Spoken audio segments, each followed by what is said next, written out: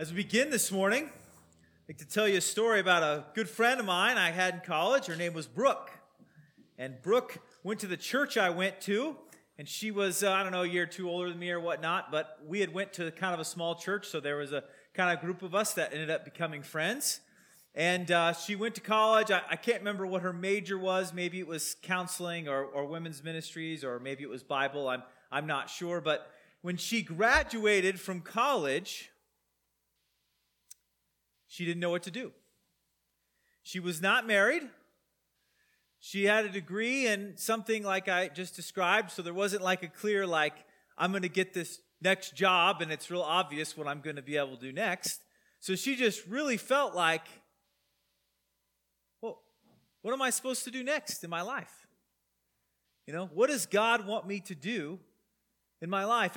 And there's this story in the Bible that we often turn to, and sometimes we look at it, and different theologians have turned to it to kind of help us to decide how we are going to determine what's next in our life, and that's the story of Paul on the road to Damascus. And sometimes that's tied in, because they'll say, see, Paul had a calling on his life, and so therefore there will be a calling on you. So there's some that might tell Brooke something like this: well, God has a calling on your life, and you don't want to miss it, and so you want to make sure you know what it is, and you want to follow it. And so, of course, she feeling at the time she didn't know what she was supposed to be doing, she has gotten a lot of anxiety. What am I supposed to be doing with my life? Was there a call from God that I missed? How did I get this far and not know what I'm supposed to be doing? I'm going to Bible college, I'm serving at my church, I'm trying to do what God wants. How come I just have no idea what to do next? And so sometimes people will say you just need to look for your Paul experience where you're going on the road to Damascus. And so as we look through the story this morning, I want to look at it in the eyes of trying to say, let's look at what Paul went through and how much does it compare to what we might go through. And I'm going to argue this morning that in many ways it doesn't compare at all, but there's maybe one way that is very important that I do think we should consider, and how we might be able to look at what Paul went through here and how it might apply to us as we try to determine what to do. Now, some of you might be in a Brooks type situation, but probably not because you just graduated from college and are not sure what to do next. Some of you maybe recently retired and you're trying to figure out what to do next. Maybe some of you have recently had a health change in your life that has changed things in the way what you could or could not do before, and you're trying to figure out what to do with your life. Some of you are maybe deciding where you want to go to college, or you're deciding what to do next in your career. There's sometimes we go through these crossroads and we want to say, God, what am I supposed to do next? What would you have me do? So as we look at this, I'd like to think about how we might try to be determining what God wants for us and what this story might have on it. Now, of course, I'm not going to try to solve all questions related to figuring out what God might have for us. We're not going to cover it as sort of a topical thing. We're just going to go through this passage and see what it might have. So it says here in verse 1, but Saul, still breathing threats and murder against the disciples of the Lord, went to the high priest and asked him for letters to the synagogues at Damascus, so that if he found any belonging to the way. So the way was a name for early Christians that sometimes referred to like the way of the Lord or the way of God, and the way maybe was a little bit of shorthand to describe Christians. It kind of seems to point to the way of salvation. So belonging to the way, men or women, he might bring them bound to Jerusalem. So Saul here, he is really, really upset, breathing threats and murder. Now, threats and murder, did the people, the high priest, have the authority to actually execute people? It does seem like this execution was still in the hands of the Romans, but it seems like maybe if the high priest asked the Romans if they were able to kill these people, maybe they would get permission. So some of these threats of murder may have been more threats than actual being able to do it. But clearly Saul has a very visceral response to these Christians, these people that are a part of the way. And he wants to not only persecute people in Jerusalem, he now wants to go to Damascus and continue this persecution. Now he went on his way, he approached Damascus, and suddenly a light from heaven flashed around him. Now, there's like 3 descriptions of this. So the others are in Acts 22 and Acts 26. I'm not going to do a ton of comparison between the 3 this morning, but this is the first time this happens. It uses this word shine, this light from heaven flashed or shine around. The term refers to something shining all around an area. So the appearance of Jesus lights all up all that Paul sees. We know this is a supernatural act. So you have to think what he's going through here. He's walking one place to another. He's on his way to persecute. And you think, what is in Saul's mind as he goes? I'm doing the right thing. Have you ever been so sure in your life you were right? You are just about couldn't be more sure that you are right about something. I bet you this is how Paul felt. I am doing God's work. I am persecuting these Christians. They're bad. They think this Messiah guy is real. They're following this false God. I've never been more sure in my life. And then have you ever been confronted where at some point you had to go, boy, that thing that I was so sure about that I thought I knew I just would have bet my life on it just about. I realized I was wrong. Suddenly, light bulb moment for Paul, like a literal one in this case. And falling to the ground, he heard a voice saying to him, Saul, Saul, why are you persecuting me? The light bulb comes on, and not only is there a light, there's a voice. Why are persecuting me? Christ identifies so much with the church. And sometimes the church is referred to as the body of Christ. When you persecute the body of Christ, it's like you're persecuting Christ himself. Why are you persecuting me? Now, let's think about this in the context of what I said in the intro with trying to determine God's will for your life. So, Brooke, what should you do next in your life?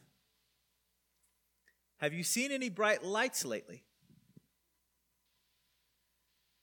Okay, you haven't seen any bright lights. How about God talking to you audibly so people could hear?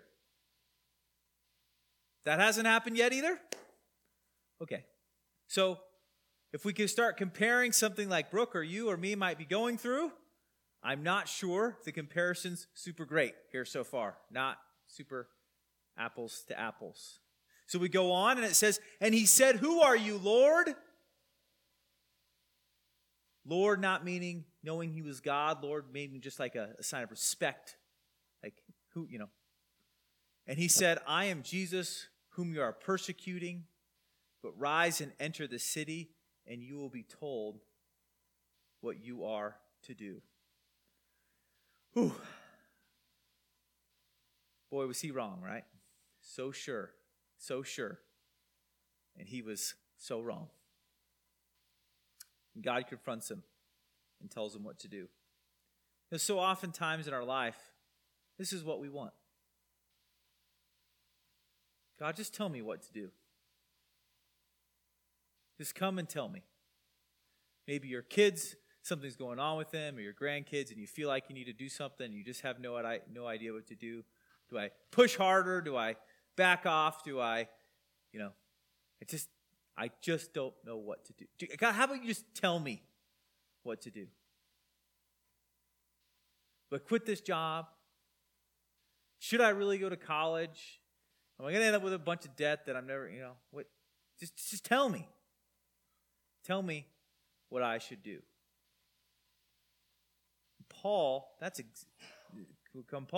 Saul here, that is actually what happens. Oh, Brooke would have just loved it if God would have went and told her what to do. The men who were traveling with him stood speechless, hearing the voice, but seeing no one. And there's the three different ideas, the three different stories kind of have different aspects of hearing and seeing and whatnot. But what I think we need to understand the point here is this was not a private experience. Saul didn't go out in the woods by himself and supposedly hear some voices and supposedly see some light that was totally unverifiable that only he knew about. This was something that everyone saw. And while I certainly didn't hang around with Brooke that much, not only I, nor anyone else that I'm aware of, ever saw a time in which God shone some light where they also saw and heard some voice or some, none of that, right? What a crazy, unique experience this was. It was not a private, personal, this is only for you. It's actually something that the people around him experienced, not to the same degree, but they saw it as well. And I think this is important because if you want to say, God talked to me, he does it in many, many different ways. But oftentimes, it's not a private, personal experience that no one else can verify. In this case, especially, this is something that everyone could see. You know, when Christ died and rose again, this isn't something that was just some sort of private act that no one could see. I'll tell you about it later. Everyone saw that he was dead. Everyone saw that he was put in the grave. Everyone saw that he rose again. This is like a verifiable act. And what happens here to Paul is a verifiable thing. So if Brooke is hoping that she's going to be able to have some hearing from God, and the way she's going to say, I know the reason I'm going to hear from God is because God talked to Paul, then what should you be expecting? Something that is verifiable for more people than just her. We go on to verse 8. Saul rose from the ground, and although his eyes were opened, he saw nothing. So they led him by the hand and brought him to Damascus. So Paul is blind here in some way, and for 3 days he was without sight and neither ate or drank. After that happened to me, I might not eat or drink either.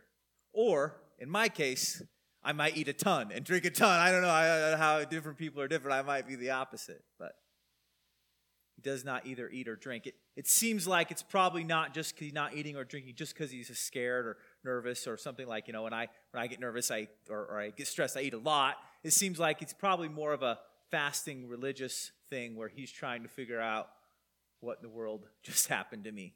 And we don't fast too much in our time today, but it was something they did more back then, and maybe we should consider doing more.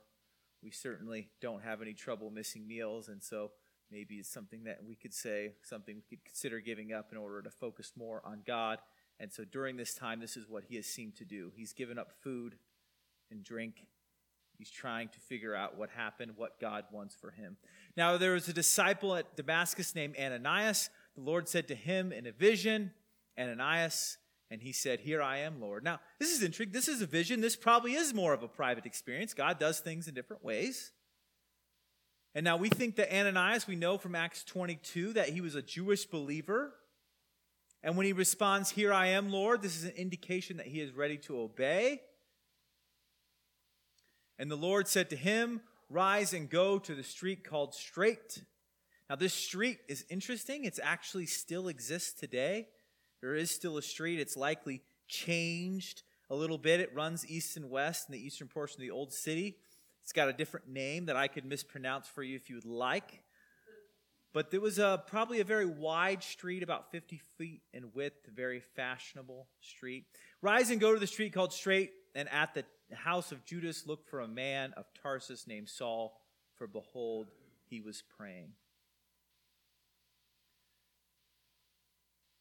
And in this case, Paul was going to had an experience which told him basically what he was going to be doing for the rest of his life. Ananias' case, when God came to him in his vision, what did he ended up doing? This was just one thing he did in a very short period of time. This is very different, right? God didn't come to Ananias and say, let me lay out the rest of your life for you. This is who you're supposed to marry. This is the job you're supposed to have. This is, none of that. I just need you to do me a favor. Being a little flippant, I just need you to do me a favor and go over there and do this thing for me here with Paul. Whereas Paul, it was, oh, by the way, this whole thing you've been doing with your life, that was all totally wrong. You're getting all that not right. You're killing the very people you're supposed to be working with here, so I'm going to flip you at 180 degrees. Verse 12, and he had seen in a vision a man named Ananias come in and lay on his hands to him so that he might regain his sight. But Ananias answered, Lord, I have heard from many about this man, how much evil he has done to your saints at Jerusalem. I'm sure I've said this before, but all of us that always say something like, if God would just come talk to me in person, then I would really do it. If he would just come tell me, I would really do it. I think we would probably, maybe, but we see over and over in the Bible another example. Even when God talks to Ananias directly, even then, it's hard for him to do the right thing. Oh God, you want me to talk to him? Maybe you haven't heard. Right? Maybe you haven't heard, so I'm just going to fill you in here. Paul, not a great guy. You sure this is, Saul, not a great guy. And here he has the authority from the chief priest to bind all to call your name. Not a good guy, and I don't really want to go to jail, so let's talk about it.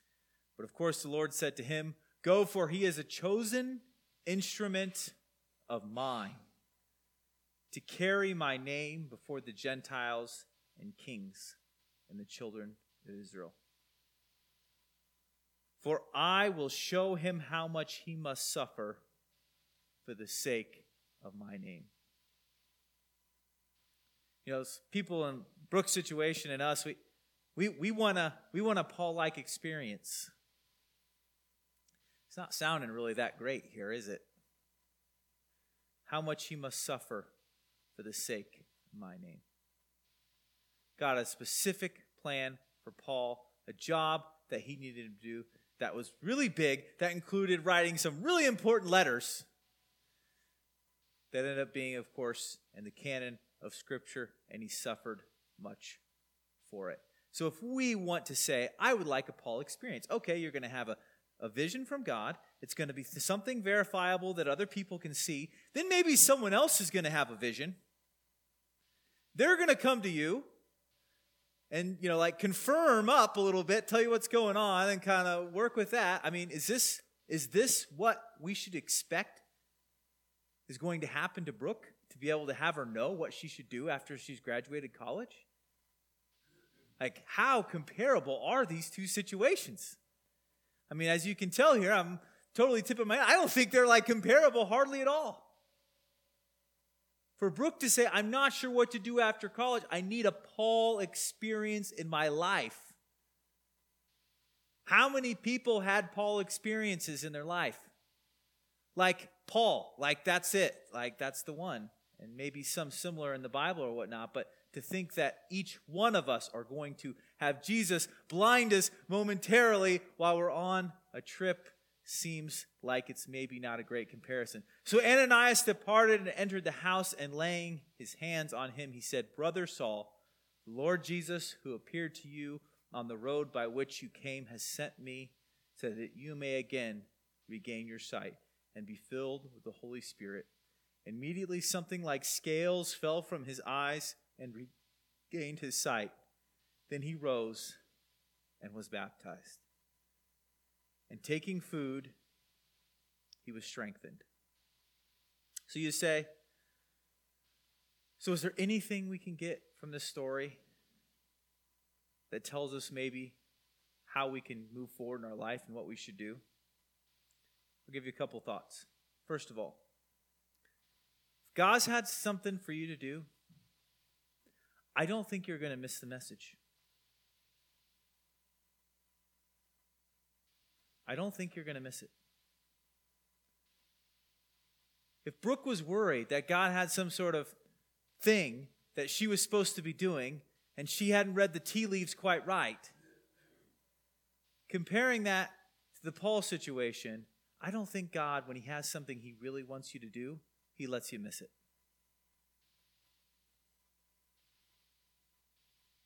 Second thing is,